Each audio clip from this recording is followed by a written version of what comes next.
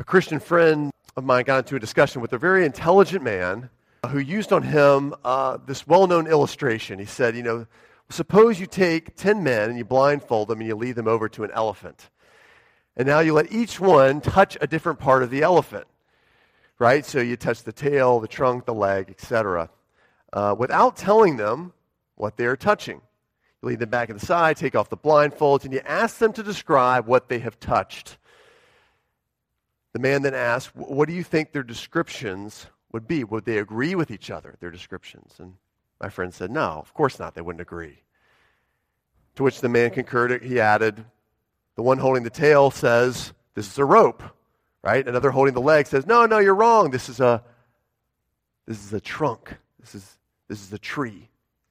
Still another says, no, you're both wrong, as he's holding the trunk of the elephant. He said, this is a snake. It's a snake. And he concluded, even though each of these men touched the same thing, they did not agree because they only touched part of the whole. They only arrived at the same reality from different angles.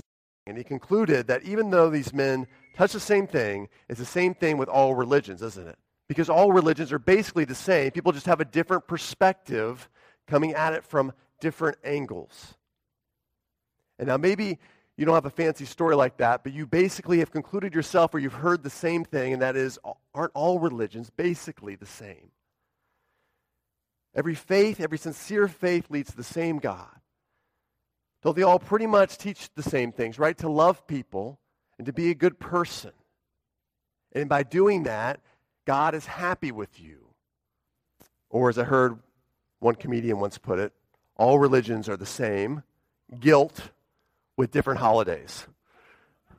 Which I thought was a clever way to put it, to be honest. But in fact, the Christ of Christianity is uniquely set apart from every other religion, philosophy, or life hack you can think of.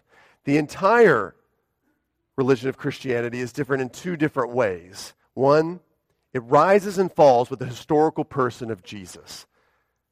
Siddhartha didn't have to live on for the eightfold path of enlightenment, Buddhist path of enlightenment, to still hold true.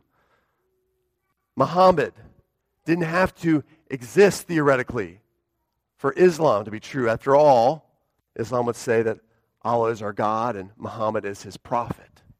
Just a prophet. But everything rises and falls with the life, death, and resurrection of this man, Jesus Christ, this historical person who lived before us.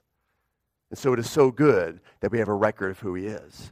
But Christianity is different in another way, and that Jesus also preached, this historical Jesus preached about something called grace. That only Jesus said that neither your good deeds nor your rigorous self-discipline will make you right before God, will earn for you salvation. Salvation is a free gift actually based on what someone else has done on your behalf. So no other religion says this, has this message. You can articulate this, what sets Jesus apart. And still, sometimes nobody will listen.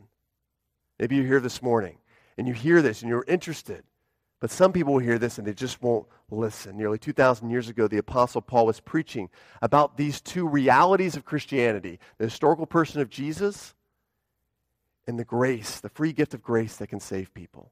And still, sometimes he got into situations where people just would not listen to him. How did he cope with this? He didn't give up, nor did he just assume that, oh man, people, they're just too hard-hearted. That's on them. That's their fault. No, he changed his strategy. He started with his story. In fact, 3 times towards the end of the book of Acts, Paul shares his story. And we're going to read and learn from the third of 3 times he shares his story of how he trusted his life to Jesus, what's called his testimony. So as you open your Bibles to Acts chapter 26, that's going to be on page 800. If you want to use one of the Bibles we provided. If you don't have a Bible, we have Bibles in these chair pockets at the end of these aisles. You're going to want to grab those this morning. And that's going to be on page 800 if you're using one of those Bibles. Acts chapter 26. As you open there, I want to give us some important context of what's been going on in Acts, because I basically just skipped 5 chapters. We were last in Acts 21, and we're 5 chapters forward. The last time we saw Paul, he had a mob of Jewish worshipers surrounding him. They were accusing him of letting a non-Jewish person come into the temple with them. And that was a big no-no. That was a big no-no. Only Jews were allowed to be in the inner parts of the temple where they could worship God together. So they were accusing him, Paul, you have let this non-Jewish person in the temple. That is wrong, which in fact actually was a lie. They didn't know that he had not brought someone in the temple. And secondly, they accused him of wanting to destroy that temple, wanting to take it out, that it no longer had any need in the Jewish faith. And so they were getting upset about this. This mob came together. It began to spread. And it got so bad that this Roman allegiance, this cohort, the head of a Roman cohort, which was 1,000 people, has to come up from his high tower, seeing what's going on, runs down, and basically saves Paul. And of course, to appease the crowd and make them calm down, he arrests him as well. He binds him in basically old-time handcuffs. And he takes him and he jails him. And that's where we last left Paul. He shares a defense, though. Every person has rights. Paul was a Roman citizen, so he had the most rights of anyone. So he gets to share what has happened with the authorities. First, he shares with a Roman governor named Felix. Felix throws him in jail, trying to earn points with the Jewish people, and he waits for Paul to bribe him, like a lot of police would, right? Felix says as well. Well, Paul does not bribe him, and Felix eventually passes away. He's succeeded by a guy named Festus. Festus has been around for a while, an old-time bureaucrat. He works his way up the ladder. He was a city magistrate. He's working his way up the ladder. He becomes a governor. Festus is a governor of this region of Judea. Okay? Now, he's already heard Paul share his defense one time, share his story, his testimony. And Festus finds no guilt in him. But that's not really the interesting part. The interesting part is he's kind of confused about it. He hears some stuff about religion and this and that, something about Jesus and never dying and somehow he's still alive. But in general, he walks away confused. Why is that? Well, Festus is growing up around a circus of religions. Dozens of gods and goddesses passed down from the Greeks, newly popular mystery religions and cults who had secret initiation rites. And if you got into it, you got to know the secret knowledge, kind of like the Illuminati today. That's what they experienced back then.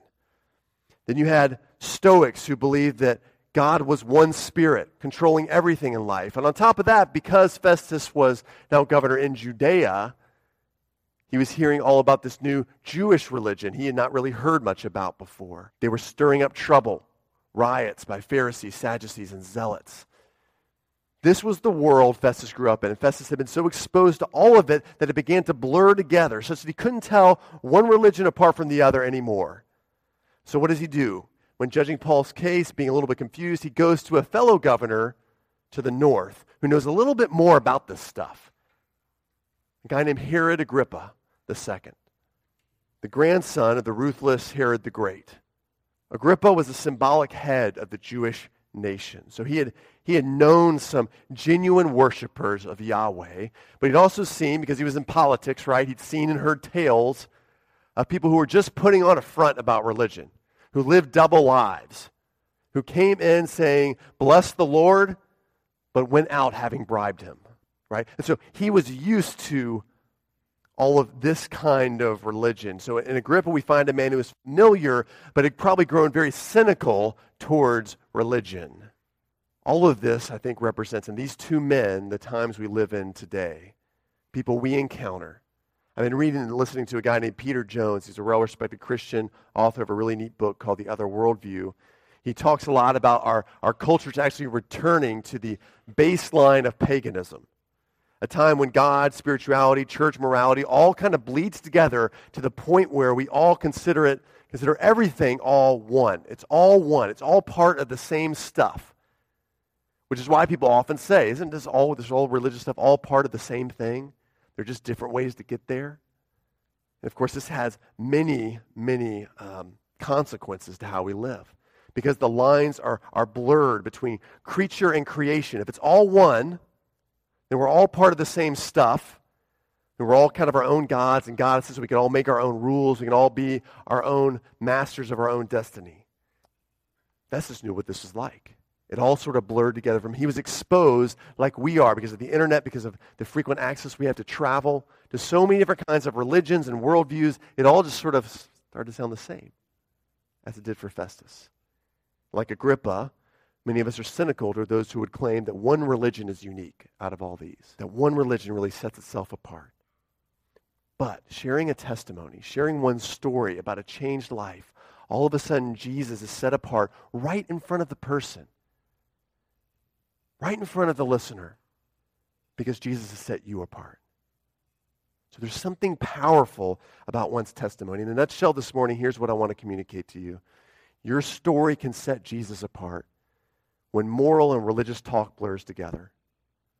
When it all just starts to sound the same to people, blurring together, your story about Jesus' impact and changing and transformation of your life can set him apart from everything else. And I hope we see this morning, because there's only so much we can say in trying to explain the gospel. And sometimes it's good to step back and share what trusting Jesus looks like in your life through your story. Paul's testimony provides us with a very wise framework of how we can do this, how to organize and share our story. So you have your notes here this morning. And I'm going to put these notes online as well, so you have them. These notes are called The Testimony of How You Came to Trust Jesus for Salvation. Organize your story so that people will listen. Again, I'll put this online as well on our media page, but hopefully you have this. So follow along with me if you would. First of all, what we're going to see is Paul preps his audience. He preps them. So follow along, Acts chapter 26, verses 1 through 3. So Agrippa said to Paul, "You have permission to speak for yourself." Then Paul stretched out his hand and he began to make his defense.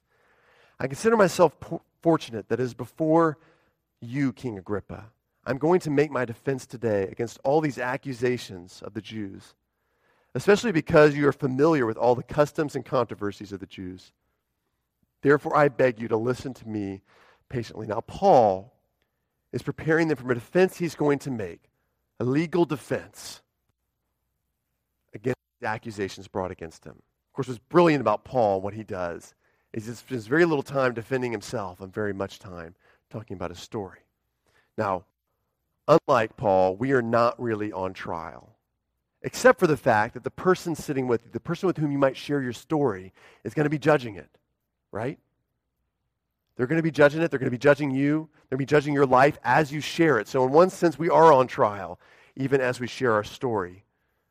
But we can prepare a person for it. Here's why I think it's worth it for you just to listen to my story. Would you listen just for a few minutes? Let them know up front a particular need that Christ fulfilled in your life. Let them know from the beginning a character trait of God that proved crucial: his love, his persistence, his discipline, his patience, his faithfulness to you. Let them know up front someone or some circumstance that God used to help you trust your life to Christ. Some examples include, honestly, for most of my life, I wanted to have nothing to do with God.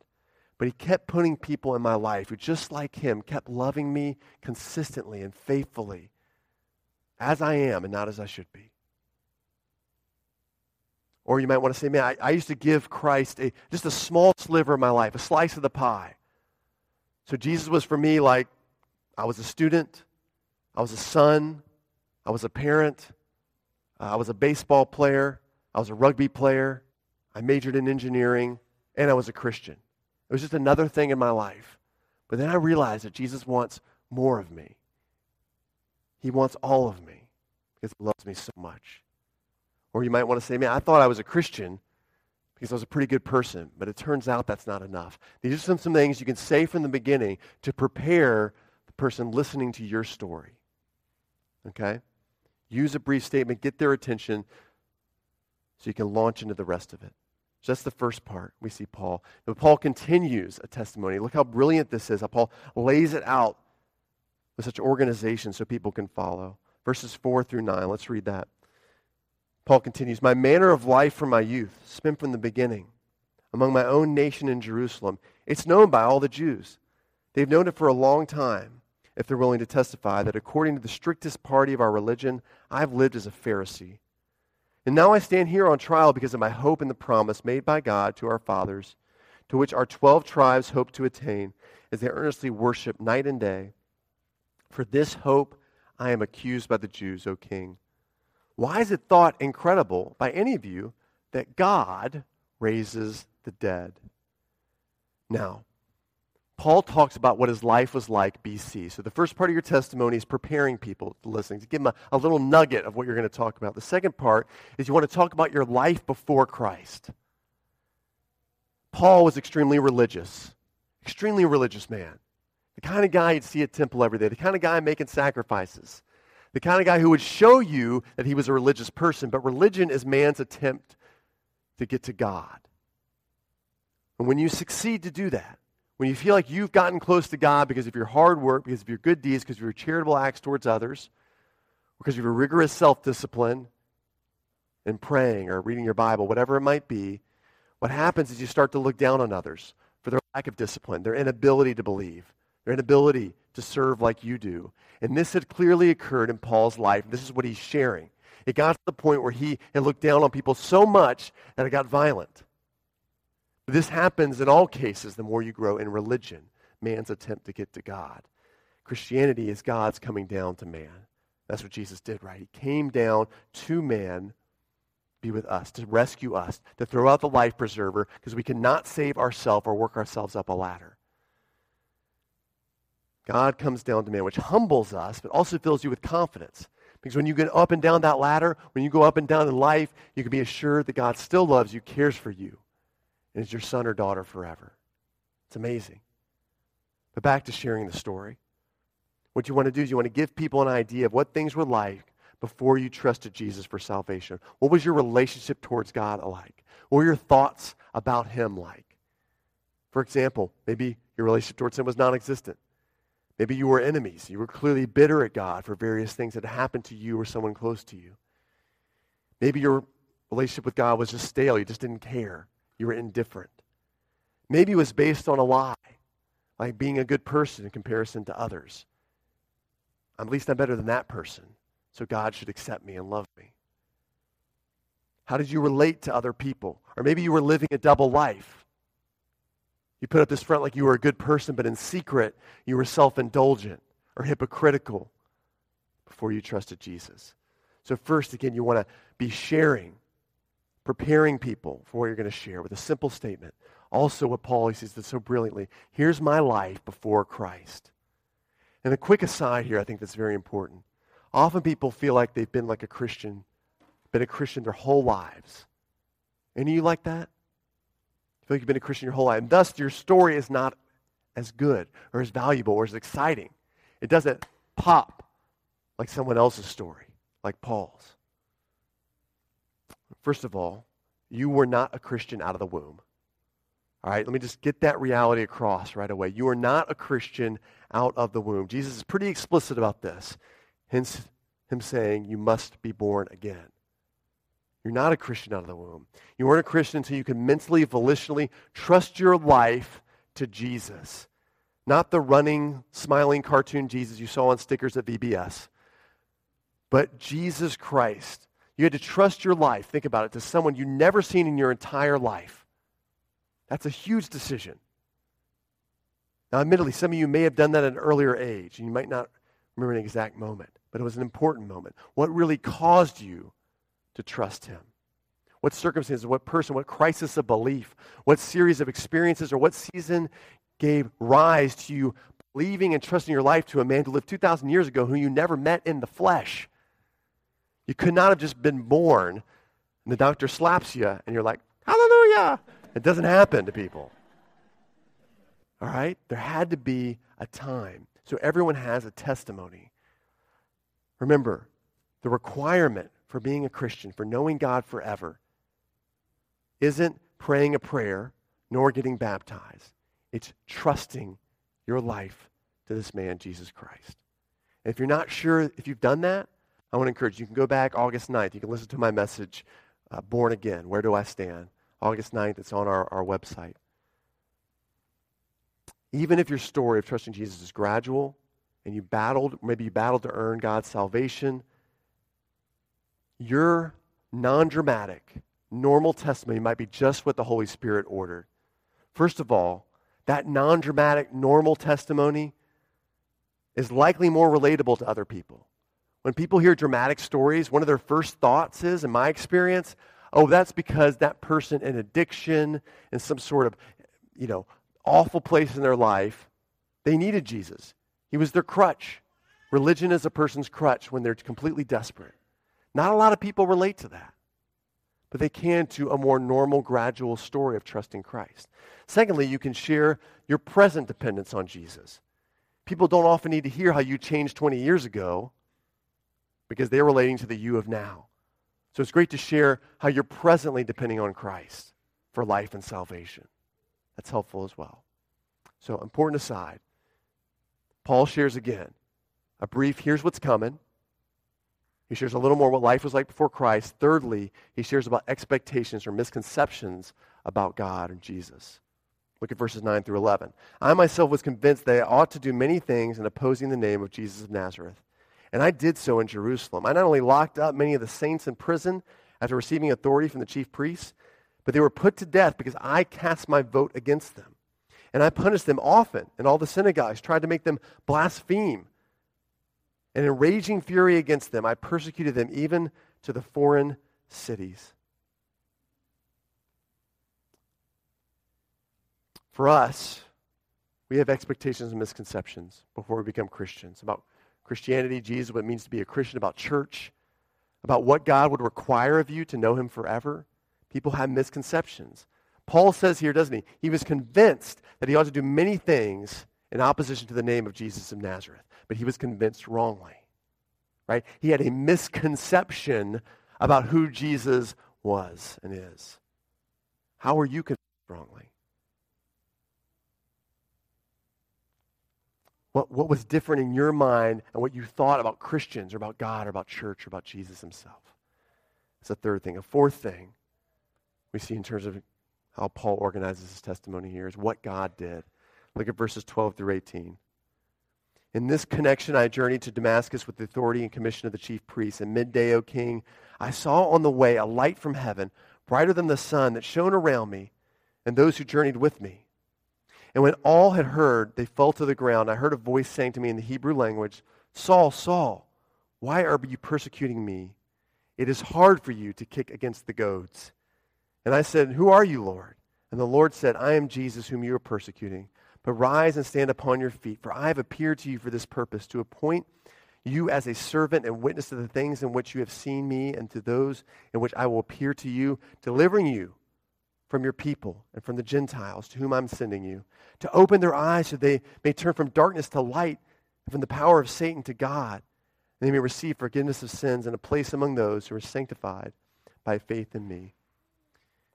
Despite all the interesting and fascinating things about Paul, and he lived a fascinating life, Paul makes sure that he conveys that God is the climax of this story. He came in, he intervened, he shone the light into his life that he may see that Jesus is really God. God who loves him, the God who can forgive him, and the God who's worthy to tell others about. He is the highlight of the story. People need to hear not just that you changed, but that there's a God who intervened to help you change, to cause that change. Try your best, if you will, just practically to condense that into one sentence. That's the best way to do it. Through whom? Maybe that's their big question. Or under what circumstances? Or how are you feeling when that happened? Or right before God began to do something. For instance, Paul fell down. What was going on in that moment when Paul just fell down before the light that blinded his life and changed him forever? What did God do? You might want to say something like, well, God sent someone who cared enough about me to say, man, you're selfish. You're destroying those around you who love you. Maybe it was, man, I finally started picking up my Bible and reading it, and I opened it and it started to make so much sense for the first time. And I finally saw this Jesus is real. It was like truth was spilling out of the pages. Maybe say something like that. But you want to share what God did. Fifthly, you want to share your first response, okay? This is what Paul does. Remember, he shares about, Jesus says to him, Paul, why are you kicking against the goads? Paul's like, man, who are you, Lord? I'm Jesus whom you are persecuting. The goads were these sharp little prods that farmers would use to prod their oxen along. And anytime the oxen would rebel, they would self-inflict wounds to themselves. All right, so what Jesus is saying to Paul in this moment on the way to Damascus is, Paul, why are you inflicting these wounds on yourself? You know I'm real. Trust in me. Go on, verse 19. Therefore, O King Agrippa, I was not disobedient to the heavenly vision. He responded. But I declared first to those in Damascus, then in Jerusalem, then throughout the region of Judea, also the Gentiles, that they should repent and turn to God also, performing deeds in keeping with the repentance. For this reason, the Jews seized me in the temple and tried to kill me. Paul responded to God and began obeying him from the heart. Our initial response may not be so rosy. For some of us, we may be scared. Like, what is happening to me in my life? You might be filled with immediate joy or with such strong faith you want to go out and take on the world because of what God's done for you. Some of us here, we waffle back and forth at first between belief and unbelief, just like the man in Mark chapter 9 who says, Jesus, I do believe, but help me overcome my unbelief. That might be your first response. Your first response to Jesus' work in your life might be that you're confused. That's okay to share too with people because they might be confused too about who God is. Or maybe you thought one thing was happening and you look back and you realize, man, actually God was doing something else there. You can share that. Sixth thing Paul shares, and would be wise for us as well, is how your life has changed. Your changed and changing life. Look at this in verse 22 and 23 from Paul. To this day, I have had the help that comes from God, and so I stand here testifying both to great and small, saying nothing but what the prophets and Moses said would come to pass, that the Christ must suffer, and that being the first to rise from the dead, he would proclaim light to both our people and to the Gentiles. Paul had a new identity because of what Jesus did for him. He was an ambassador. He was a representative of God to take the good news to other people, to other places, just like an ambassador would. Through the gospel, he continually is changing. And so are we who trust Christ. Give an account of how Jesus has changed and is currently changing your life. For example, you might want to say, man, I began to see people differently after I trusted Christ. I began to love them differently, care for them differently, treat them differently. You may want to say, man, I started to relate to God more as a father. I saw how he proved his love for me through Jesus. It might be, I began the slow process of breaking a sinful habit in my life because Jesus' love was so much greater than that sinful habit and began to break it. So share about your changed and changing life. Finally, share about your desired response for this person. Paul doesn't leave them hanging. He closes with this. As he was saying these things in his defense, Festus with a loud voice, Paul, you're out of your mind. Your great learning is driving you out of your mind. But Paul said, I am not out of my mind, most excellent Festus, but I am speaking true and rational words, for the king knows about these things, and to him I speak boldly. They often called the governor the king at that time. For I am persuaded that none of these things has escaped his notice, for this has not been done in a corner. King Agrippa, do you believe the prophets? I know that you believe. And Agrippa said to Paul, this is such a great line, Paul, in such a short time, would you persuade me to become a Christian? And Paul said, whether short or long, I would to God that not only you, but all who hear me this day might become such as I am, a Christian, except, of course, for these chains. Right up front with people. Paul doesn't leave them hanging. He doesn't leave them to guess what is needed. He knows a response is required to trust Jesus. So some ways you can do this. Bill, have you ever experienced anything like what I've described? A great way to end with a question. Or Mary, can I share with you more about this news about Jesus? This news that's been so good for me, how it can become good for you too.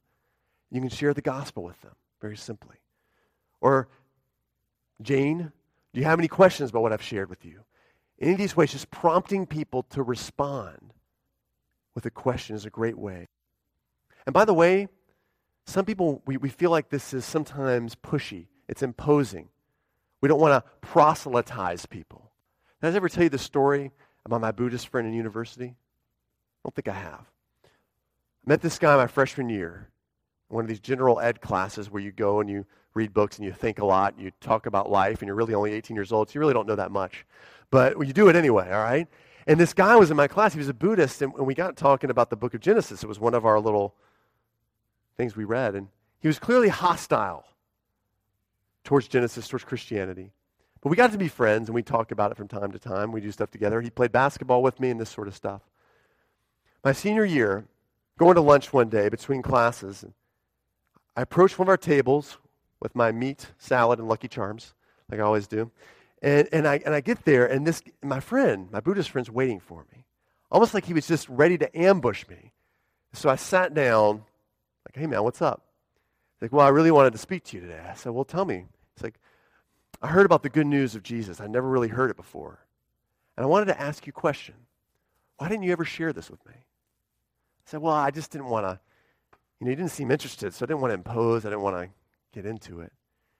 He said to me, you believe this is the key to life, right? I said, yeah. You believe that if you believe in Jesus, you'll have eternal life, correct? I was like, yeah. I was like, are we friends? I said, yeah, we're friends. It's like, the most important thing in your life, the thing you believe is the secret to eternal life, you never shared with me. I said, I guess not. It's like, man, we're not that good of friends.